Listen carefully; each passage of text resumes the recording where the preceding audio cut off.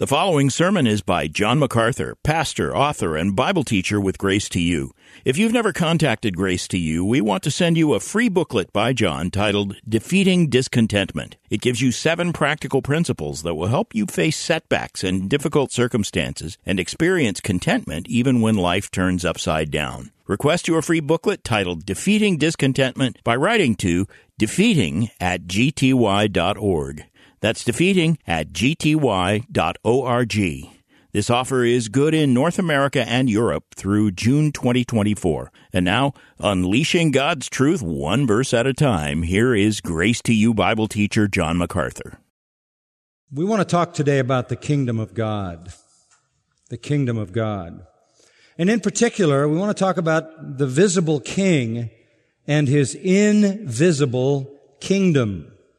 I would imagine that the most elaborate event that the world ever sees, the most magnificent event, the most grandiose ceremony that is ever held is a coronation. I've never been to a coronation, but I've seen a few on television. And they really pull out all the stops. Even, in fact, when the person being crowned has a rather insignificant actual role to play. But that's a holdover from days when the crowning of a king was intended to be grandiose, and it was intended to make a massive, if not awesome, and even frightening impression on people. Because after all, a king was a king, and a king, or a queen in some cases, has absolute power, absolute authority to do absolutely whatever he wills, whenever he wills, with whomever he wills. This is what it means to be a king. We've all seen on television the vestiges of a coronation. And we have seen what a grand event it is in the most austere and magnificent building available to a people, with the most lavish kinds of clothes, attended by the most erudite and significant and important of all people. These are all signs of the power and signs of the privilege and signs of the authority. These are the magnificent emblems of what it means to be the monarch, to have absolute supremacy and absolute sovereignty in a nation. Our Lord Jesus made a claim to be a king, but there was no such coronation. There was a very meager coronation, as a matter of fact, at least from the public's viewpoint. A few sort of low-life shepherds showed up in a filthy, stinking stable to bow down to a baby in a manger one night in obscurity in a small town called Bethlehem. There was another coronation of sorts sometime later when some Persian kingmakers, strangers and foreigners, showed up and came to that same child and offered gifts, indicating that this indeed was a king. But this too was a very private event, and it was purposely kept private. And in fact, it so upset the reigning king that even with the threat that it could be a real king who was born there, he decided to kill every single baby who might be that king and might be a threat to his throne someday. You might even say that the greatest king that ever came into the world came in without an appropriate coronation. That would certainly be true. But then again, not only was his coronation not like any other coronation, his kingdom was not like any other kingdom either. In fact, it was he who said, "My kingdom is not of this world." It was actually Jesus who said, "The kingdom is here, and I'm the king." And the people didn't believe it. He just didn't look like a king. He didn't act like a king. And there was no pomp and circumstance to indicate the establishment of any kingdom. With that in view, we come to the text of Luke 17, verses 20 and 21. The Jews had an immense expectation for the coming of the kingdom. They were waiting almost in a posture of holding their breath, hoping that the king would come. Even at the time of the birth of Jesus, Anna and Simeon were waiting for the kingdom of God to arrive. That kingdom promised in the Old Testament, anticipated for centuries. Patience was running out. The ongoing pagan conquerors that had occupied the land of Israel were so distasteful, and an accumulated disappointment was rising and mounting, and the people wanted the kingdom.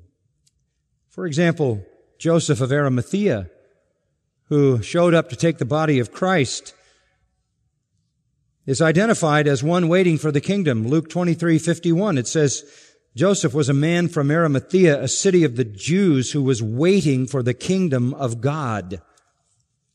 He wasn't the only one. He was just one of many who were waiting for that kingdom, hoping that kingdom would come. And when the king did come, he didn't look like a king. And when he said the kingdom had arrived, it didn't look like a kingdom. And the Pharisees were convinced that he was a phony, that he was a charlatan and a fraud, trying to pass himself off to the people of Israel as a king, when in fact he wasn't a king and didn't have a kingdom. The ultimate mockery was to put on the cross that this is Jesus of Nazareth, the King of the Jews. That was put there with disdain and scorn and sarcasm that just dripped with hatred. But Jesus talked about being a king all the time. And he talked about the kingdom of God all the time. In fact, it was a constant thing in his ministry to talk about the kingdom. So it's somewhat natural that eventually they're going to get around to asking him about it, and that's what they did in verse 20.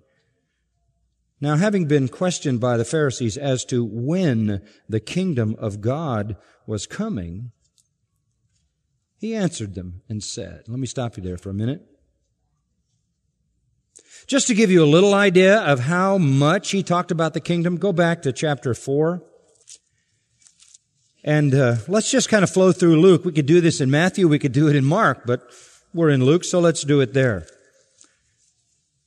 Verse 43 of Luke 4. He said this, I must preach the kingdom of God to the other cities also, for I was sent for this purpose. Chapter 6, verse 20. He began the Beatitudes.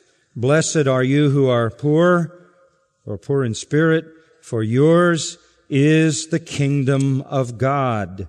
Chapter 7, verse 28. I say to you, among those born of women, there is no one greater than John, yet he who is least in the kingdom of God is greater than he. In chapter 8, verse 1, it says, he began going about from one city and village to another, proclaiming and preaching the kingdom of God. In chapter 9, it's the same thing. The chapter begins, he called the 12 together, gave them power and authority over all the demons to heal diseases, and he sent them out to proclaim the kingdom of God. And in verse 11, the multitudes were following him and welcoming him, and he began speaking to them about the kingdom of God. In verse 27, the words of Jesus, I say to you truthfully, there are some of those standing here who shall not taste death until they see the kingdom of God. In verse 60 of that same 9th chapter, allow the dead to bury their own dead, he said, but as for you, go and proclaim everywhere the kingdom of God. In verse 62, no one after putting his hand to the plow and looking back is fit for the kingdom of God. And then in chapter 10 and verse 9, he said, The kingdom of God has come near to you. In chapter 11 and verse 20, if I cast out demons by the finger of God, then the kingdom of God has come upon you. He preached the kingdom, the kingdom, the kingdom, the kingdom. And then he said, as demonstrated by his power over Satan and demons, the kingdom of God is near. And then he said, the kingdom of God has come.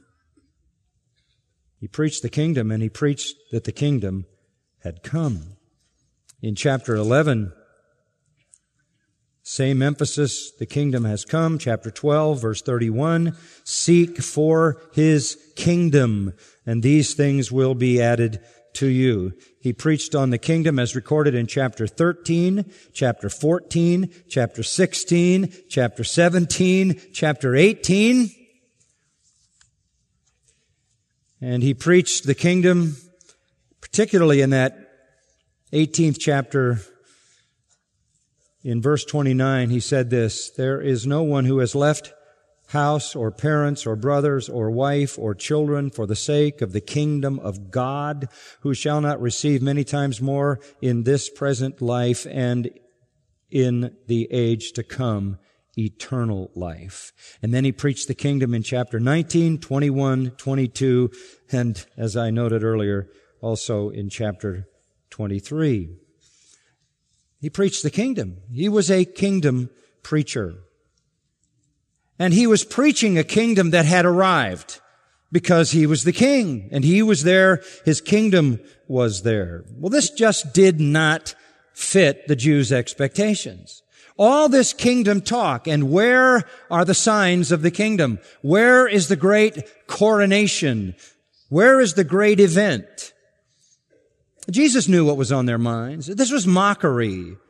This was, you keep talking about the kingdom, you keep saying you're a king, which they perfectly well understood to mean that he was the supreme sovereign. They understood what it was to be a king. As I pointed out last week, we have a hard time with that. We've never had a king in America. We don't like absolute unilateral rule. That's not our approach. But they understood what a king was, and they understood the absolute supremacy, absolute sovereignty of a king to do whatever he wanted, whenever he wanted, with whomever he wanted, and there was no recourse. They understood exactly what it was to claim to be a king. But to claim to be a king without the appropriate kind of coronation, and to claim to be God's king and to have brought God's kingdom without the attendant and what they thought to be absolutely necessary evidences of that was, in their minds, ludicrous and foolish. They made a lot of efforts to make Jesus look foolish. The Pharisees engaged Jesus in a number of questions in the Gospel of Luke, starting in chapter 7, chapter 11, many other places. And every time they engage him with a question, it is in the intention of discrediting him, exposing him, making him a joke, or bringing down upon him the animosity of the populace, or in some cases even ultimately the Romans. So they never had a good motive. It doesn't seem that their motives were ever pure. And by this time, all this kingdom talk and absolutely no evidence of it makes a joke out of his claim, and they come wondering in their minds just exactly when this kingdom of God is going to come that you keep announcing. They had developed a very elaborate expectation that the Messiah's rule would be inaugurated with a display of miracle signs and wonders in the sky and in the earth that would make the arrival of the true king and his true kingdom unmistakable. In fact, it might be good to show you what they expected in part. I can't take you through the whole Old Testament, but a very good way to understand what was in their minds is to go to the book of Joel. The minor prophets, the last 12 books of the Old Testament, begin with Hosea, then Joel. And Joel lays out for us the prophecies concerning the arrival of the king to establish his kingdom. It involves, of course, judgment on the ungodly and then protection and deliverance for the godly, the righteous, as they are ushered into the glorious kingdom. Joel begins at the very outset of his prophecy with identifying this event. Chapter 1, verse 15. Alas for the day of the Lord is near, and it will come as destruction from the Almighty. The coming of the King was the day of the Lord. The day of the Lord is always associated with judgment, maximum judgment, a final kind of judgment. There are days of the Lord in the Old Testament, days when God stepped in with great judgment, but there is a culminating eschatological final day of the Lord, which Joel has in view here. This will be destruction from the Almighty. He will come to destroy his enemies and the ungodly. At the same time, it will be a time of salvation. It will be a time of blessing for the righteous. If you go to the end of his prophecy, chapter 3, verse 18, it'll come about in that day of the Lord. The mountains will drip with sweet wine, and the hills will flow with milk, and all the brooks of Judah will flow with water, and a spring will go out from the house of the Lord to water the valley of Shittim. In other words, it's going to be a time of immense blessing. Back in verse 16 at the end, the Lord is a refuge for his people and a stronghold to the sons of Israel. Verse 17, you will know that I am the Lord your God dwelling in Zion, my holy mountain. Jerusalem will be holy. So we see the positives. There's going to be the rescue and the protection of the righteous, and God is going to send his king to establish his throne in Jerusalem, and he's going to reign over Israel and over the whole earth. But what are the signs of this? What should they be looking for as an indication? Chapter 2 of Joel, verse 1, blow a trumpet in Zion, sound an alarm on my holy mountain. Let the inhabitants of the land tremble, for the day of the Lord is coming. Surely it is near. Now we get a description, a day of darkness and gloom, a day of clouds and thick darkness. As the dawn is spread over the mountains, so there is a great and mighty people. There has never been anything like it. Now he goes into talking about an army and a great war that will take place then. Down in verse 10, he describes further phenomena. The earth quakes, the heavens tremble, the sun and the moon grow dark, the stars lose their brightness, and the Lord utters his voice before his army. Plenty of very visible signs. A great amassing of people in an army on the side of the conquering Lord, as well as enemies opposing him, signs in the sky, signs in the earth, voices from heaven. Verse 11 says, the day of the Lord is indeed great and very awesome, and who can endure it? Jesus was doing miracles. He was healing people, casting out demons, raising dead people, and there was a certain power in that was inexplicable. Miracles were happening all over the place throughout his ministry, stunning, shocking, but not the kind of awesome signs, a shaking earth, a collapsing heaven that are associated by this prophet with the work of God. In that day, rend your heart, verse 13 of chapter 2, and not your garments. Return to the Lord your God, who is gracious and compassionate, slow to anger, abounding in loving kindness, and relenting of evil. In other words, you better make your peace with God before it's too late in that day. And so Joel gives very specific indicators. Over in verse 30 of chapter 2, blood, fire, columns of smoke, the sun turned to darkness, the moon into blood, before the great and awesome day of the Lord comes. That's what they were looking for. They weren't looking for someone who was meek and lowly, and compassionate, sympathetic, and tender-hearted, who spent his time with the sick and the needy and the poor and the grieving and the pained.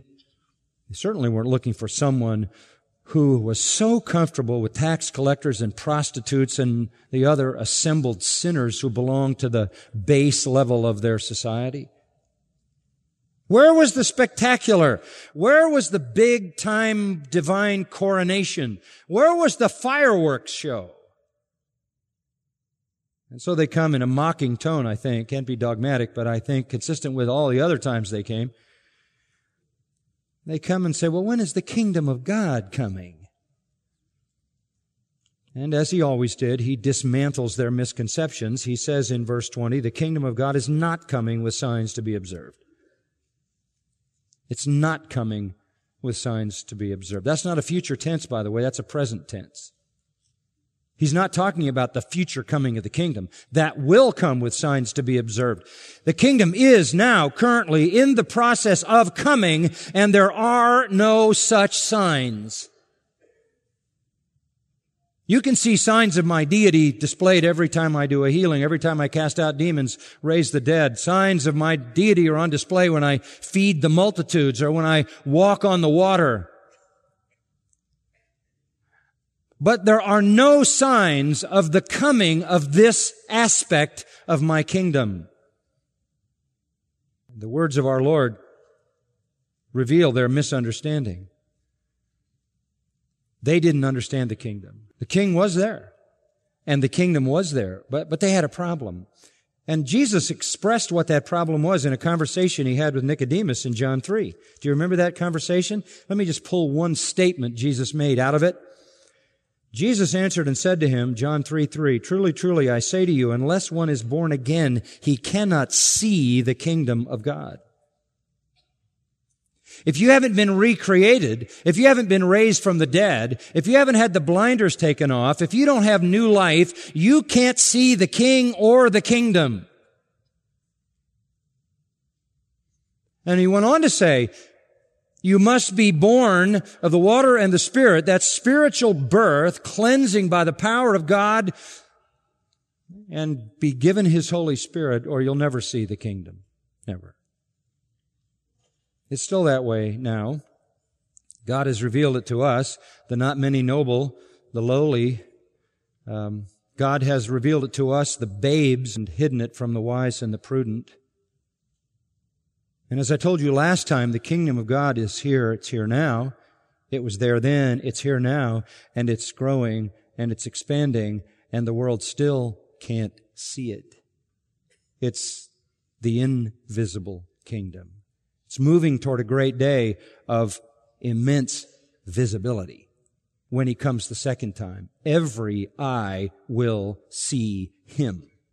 And not only will they see Him, but there will be, Romans 8:19-21, the glorious manifestation of the children of God. There will be the unveiling of who we really are.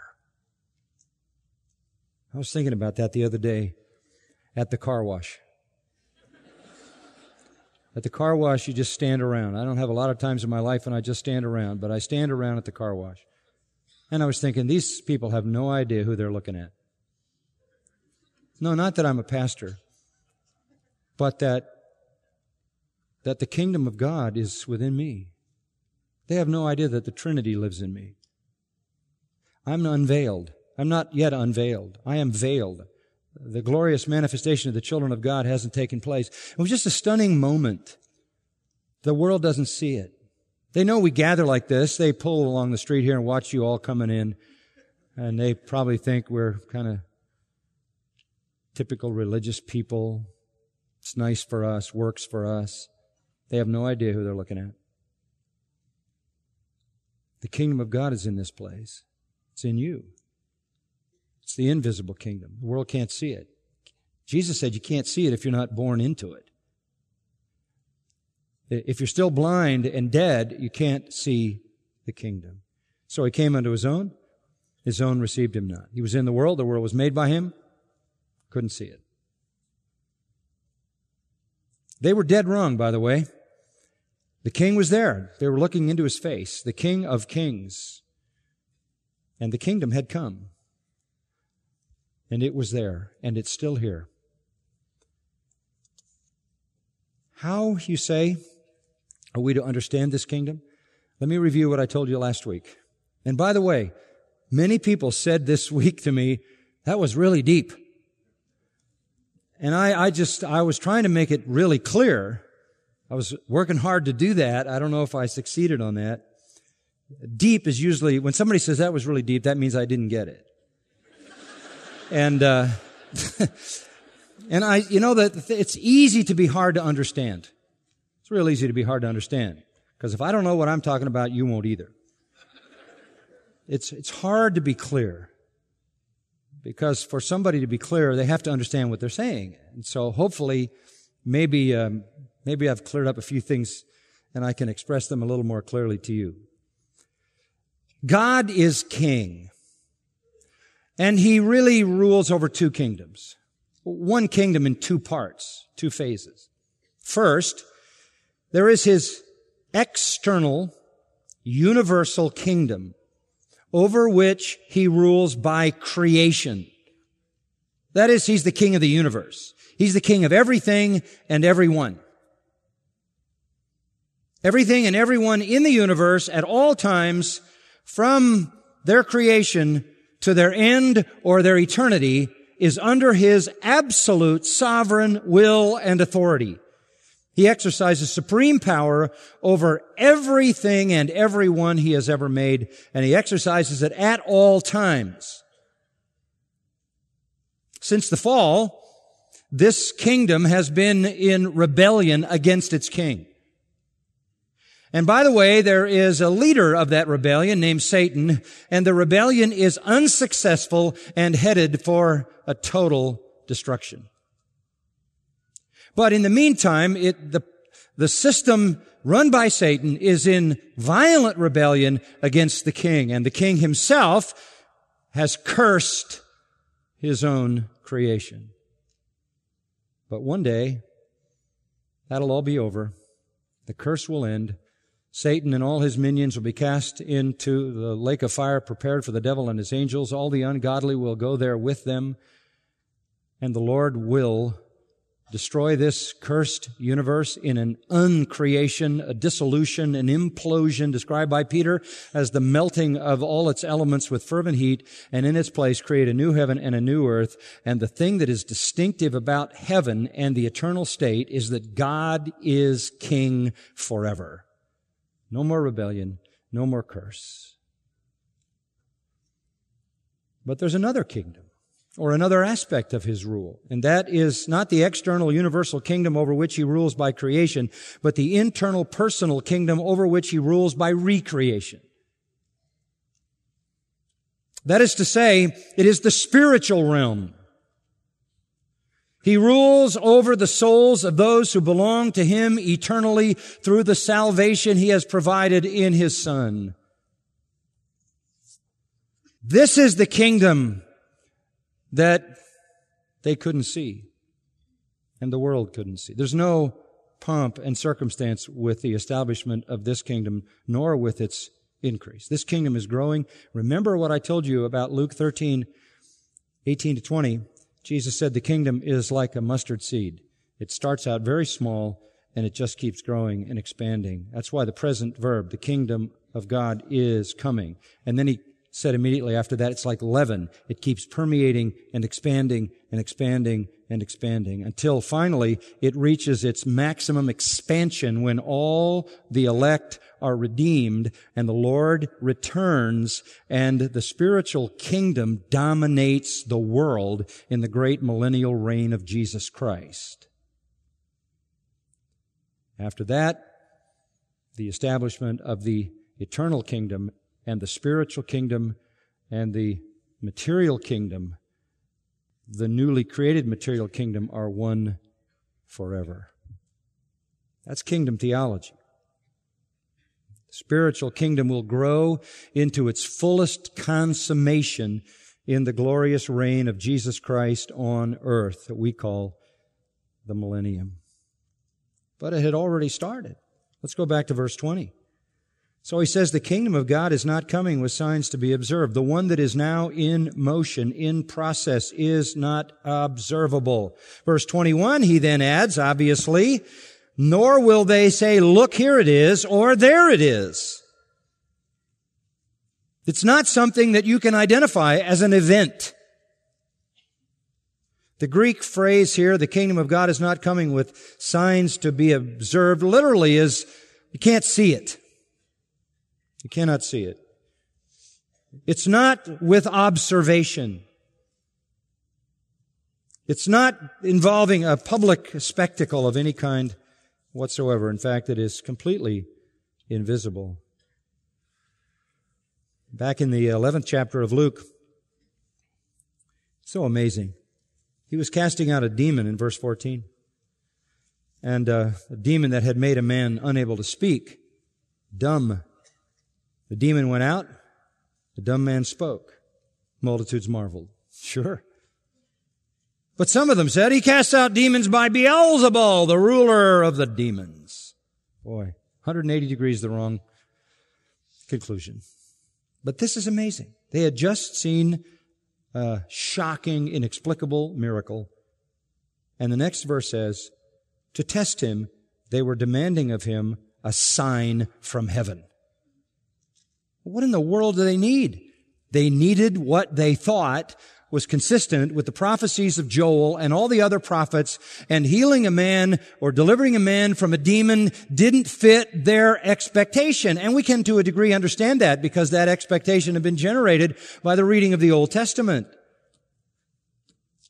So all those miracles, while they demonstrated the deity of Jesus Christ unmistakably, and while they were intended to demonstrate the compassion and sympathy of God for people, that's why God chose to prove the deity of His Son through the relieving of people's pain and suffering, thus displaying Himself as a God of great mercy, never did convince the people that He was the King. Later in that same 11th chapter, as the crowds were increasing, He began to say, this generation is a wicked generation. It seeks for a sign, and I'm not giving you any sign except the sign of Jonah. And then He went on to talk about His resurrection. Even that didn't convince them. So the kingdom is coming, present tense, is coming, still coming, still coming, still coming. Every moment when someone is added to the kingdom by salvation, the kingdom expands. But it is not visible. You can't say it's there. You can't say it's here. It's not an event to point to. It is externally invisible. And that's indicated by the fact that these religious leaders were looking at the king, and the kingdom was growing right in front of them, and they couldn't either see the king or the kingdom. And then in verse 21, He says this. You want to know the nature of this kingdom? Behold, He said, the kingdom of God is within you. Now, some of you have a Bible that says in your midst. Translators bounce back and forth between those two. The original Greek text uses a Greek word entos, which has a little preposition en, which means in. Entos means inside. That's what it means. It's only used one other time in the New Testament, and that's in Matthew 23:36, where Jesus said regarding the Pharisees, they clean the inside of the cup. It means inside. If our Lord wanted to say in your midst or among you, He would have used most likely en meso, which is a different Greek phrase, but that is the phrase that is used regularly to mean in your midst. And there are a number of illustrations of that, but one simple one is in the 2nd chapter of Luke and verse 46, where it talks about Jesus being found at the age of 12 in the temple, sitting in the midst of the teachers, and it uses en meso. You say, well, why don't they just translate it within you if there's no disputed original text? And the reason that most commentators give for not translating it within you is the fact that might make it apply to the Pharisees. Why would He say to the Pharisees, the kingdom of God is within you? But that's easily resolved if you understand, first of all, that the you is very generic. And you also understand that even though directing Himself at the Pharisees, the crowd is always mixed. Remember that? We have been telling you at the end of His life, particularly chapters 15 and following, there is this constant interplay between the Pharisees and the disciples and Jesus. And what He says to the Pharisees, the disciples here, what He says to the disciples, the Pharisees over here, they're always there. And the Pharisees are going to make sure they're in every crowd because they're seriously looking for some things that Jesus says that they can use to have Him killed. In the very next verse, it says, and He said to the disciples. The you here is generic. All He means to say is the kingdom is inside. It's not outside. It's not external. It's not visible. It's not manifest in the way that you expect it to be manifest. Sad to think about those self-appointed religious experts missing the whole thing. They'd waited along with Joseph of Arimathea for the king and the kingdom, and the king and the kingdom came. Because they were not born again, they couldn't see it. They were still looking for their perspective of the kingdom, and that couldn't come. If that kingdom came, nobody would be there to enter it. Because until the kingdom is within you, until you're part of the internal, personal, visible kingdom, you'll never experience the external kingdom.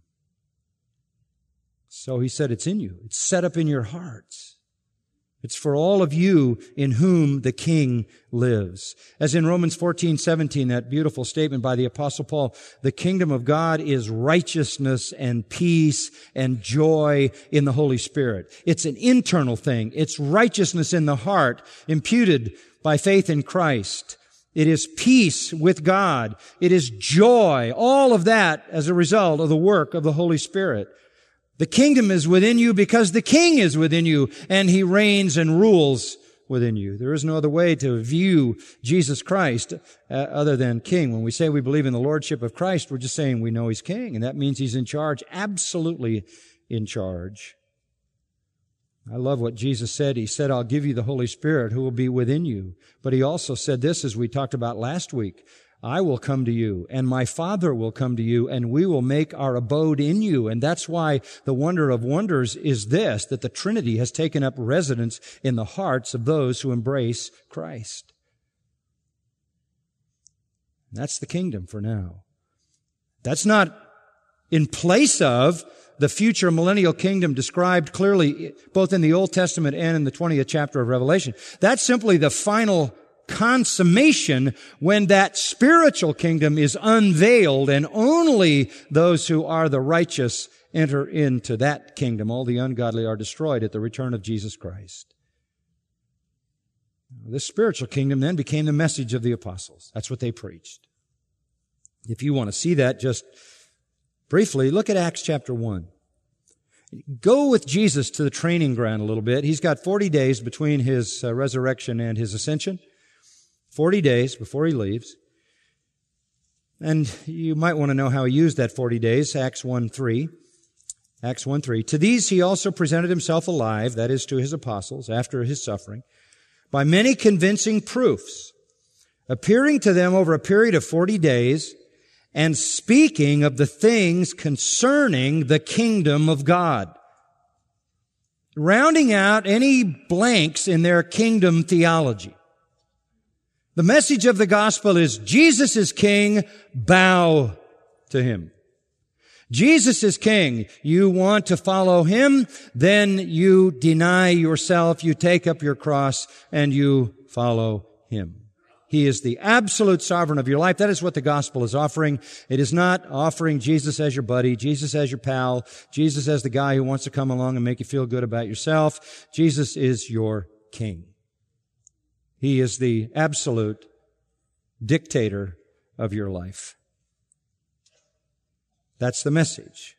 And they needed to understand all about the kingdom of God. And so He used those 40 days to fill up their understanding of things regarding the kingdom. And when they launched, that's exactly what they preached. And there are just a few illustrations, not all, but in Acts chapter 8, it says of Philip, chapter 8, verse 12 of Acts, Philip was preaching the good news about the kingdom of God and the name of Jesus Christ, and they were being baptized, men and women alike. He went out to preach the kingdom because the kingdom is the message that we preach. God is King. He calls you into His kingdom, which means He calls you to submit absolutely and totally and completely to His sovereignty.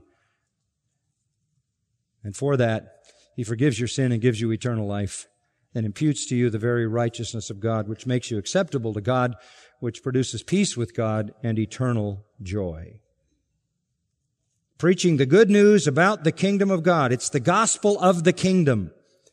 And it is through the name of Jesus Christ. That's how they preached. In the 14th chapter of Acts, another illustration. Verse 22, the Apostle Paul is strengthening the souls of the disciples, encouraging them to continue in the faith, and saying, through many tribulations we must enter the kingdom of God. His message was, you must enter the kingdom of God.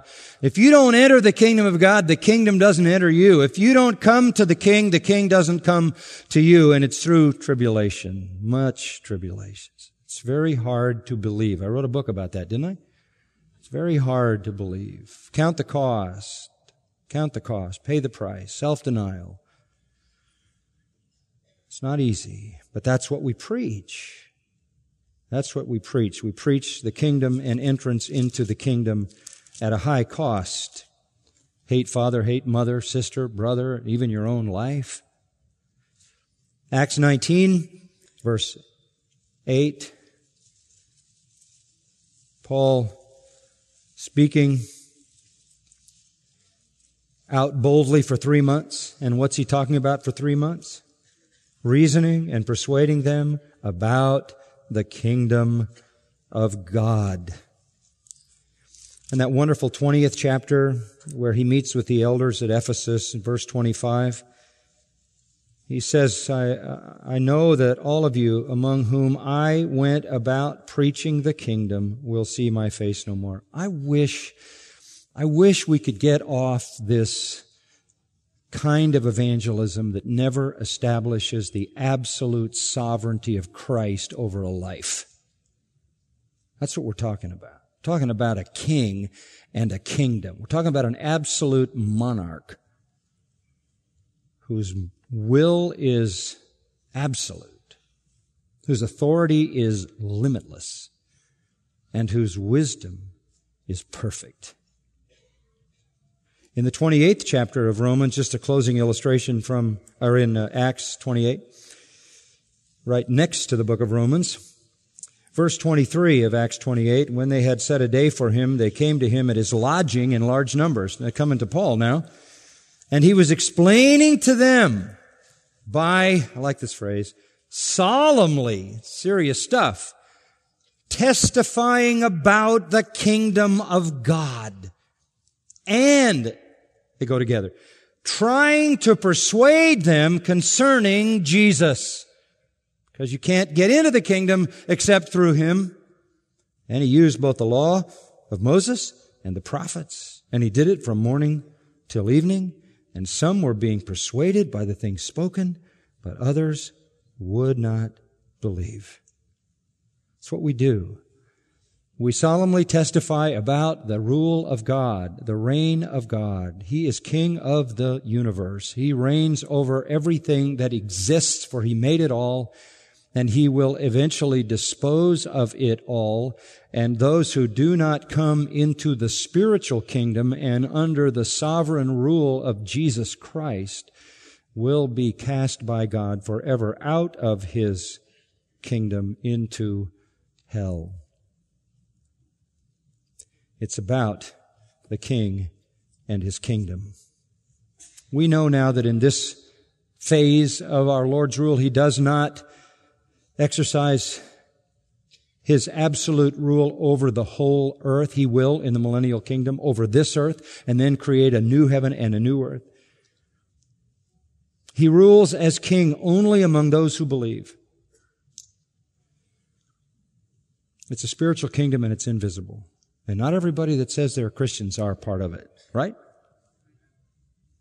You hear people today say, we've got to drop the barriers down, we've got to lower the things that divide us, and because if we're ever going to change the world, we've got to enlarge the kingdom. We've got to have some kingdom power. So we use politics and social services, and we'll make this thing big. That's kind of a post-millennial view. Post-millennialism, which I'm sure you've heard of, says that we bring the kingdom, and at the end, Jesus comes. He shows up after we've created the kingdom on earth. Very popular view these days. That's just opposite of what the Bible says. The king comes and establishes his kingdom. It's simple. But there are people who want to accept any kind of Christianity, any kind of gospel, any kind of Jesus for the sake of widening the kingdom for the sake of moral influence or spiritual influence or capturing the world in some fashion so that we can collect it all, create a kind of kingdom to which Jesus will then come. No, until He comes, the kingdom will be invisible. And it will be internal, and it will be personal, and it will be spiritual, and we build a kingdom one soul at a time. Apostles had no problem with that. They really understood it. They understood what they were to preach. And even after you get out of the book of Acts, for example, get into the book of 1 Corinthians, and I could show you a lot of passages, but just look at a couple in the epistles. 1 Corinthians 4, verse 20, Paul writes, "For the kingdom of God doesn't consist in words, but in power." It's not external. It's internal. It's powerful. He's still preaching the kingdom. 1 Corinthians 6, 9, "Do you not know that the unrighteous shall not inherit the kingdom of God? Don't be deceived. Neither fornicators, idolaters, adulterers, effeminate, homosexuals, thieves, covetous, drunkards, revilers, swindlers shall inherit the kingdom of God." What kingdom are you talking about? Well, they're not going to be in the final consummate spiritual kingdom that takes over the whole earth because they're not in the invisible kingdom. This message rings through all of the epistles. Galatians 5, Paul says these are the deeds of the flesh: immorality, impurity, sensuality, idolatry, sorcery, and so forth. And I forewarn you, verse 21, those who practice such things shall not inherit the kingdom of God. The 5th chapter of Ephesians, "This you should know with certainty. No immoral, impure person, covetous man who's an idolater has an inheritance in the kingdom of Christ and God." And I'm so glad those two are connected, because when we're talking about the kingdom of God, we're talking about the kingdom of Christ as well. Colossians chapter 4, verse 11, naming some people. Mark, Jesus, who is called Justus, are the only fellow workers for the kingdom of God. We are in the kingdom. We're fellow workers for the kingdom. We preach the kingdom. It's all about the kingdom. So we are a part of this expanding spiritual kingdom. We preach the kingdom. We declare the kingdom. And in doing so, what we're basically saying is that Jesus must be acknowledged as what? As king. As king. This isn't the only part of the kingdom. It's moving, it's expanding toward that consummate earthly kingdom when Jesus comes back the second time. And when that happens, all the signs prophesied will take place. Look back at Luke 17 for just a preview of next week. Verse 26 speaks of the days of the Son of Man. The days of the Son of Man. Verse 30. The day that the Son of Man is revealed. Even Jesus was veiled. He unveiled himself on the Mount of Transfiguration, didn't he? And they saw the King in his glory, but it was just 3 disciples. The world didn't see who he was at all. He remained veiled through his whole ministry.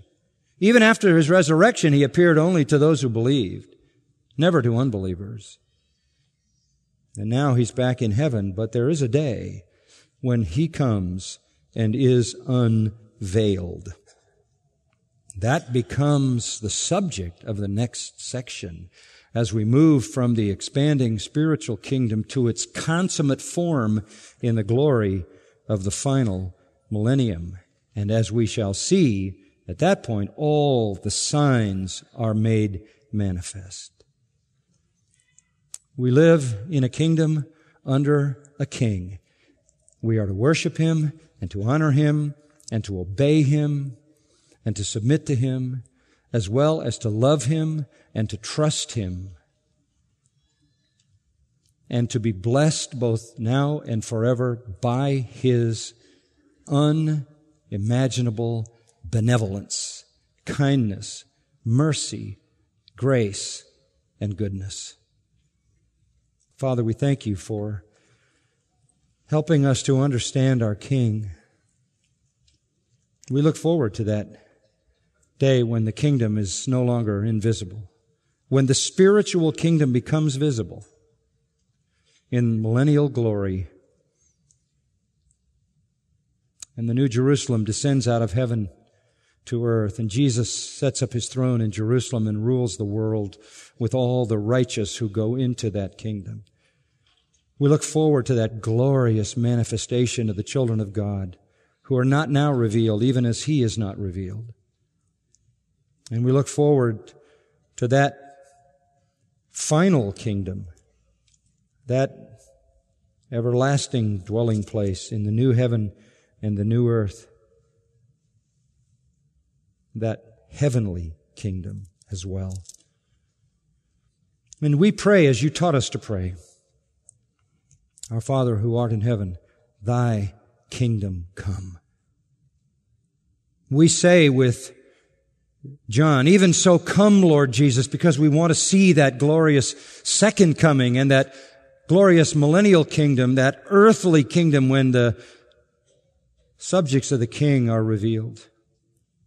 We want also to say, Thy kingdom come in the eternal sense. We want that eternal glory that goes to You in the final state. But even now, when we say Thy kingdom come, we are pleading for the invisible kingdom to grow and grow and grow, one soul at a time.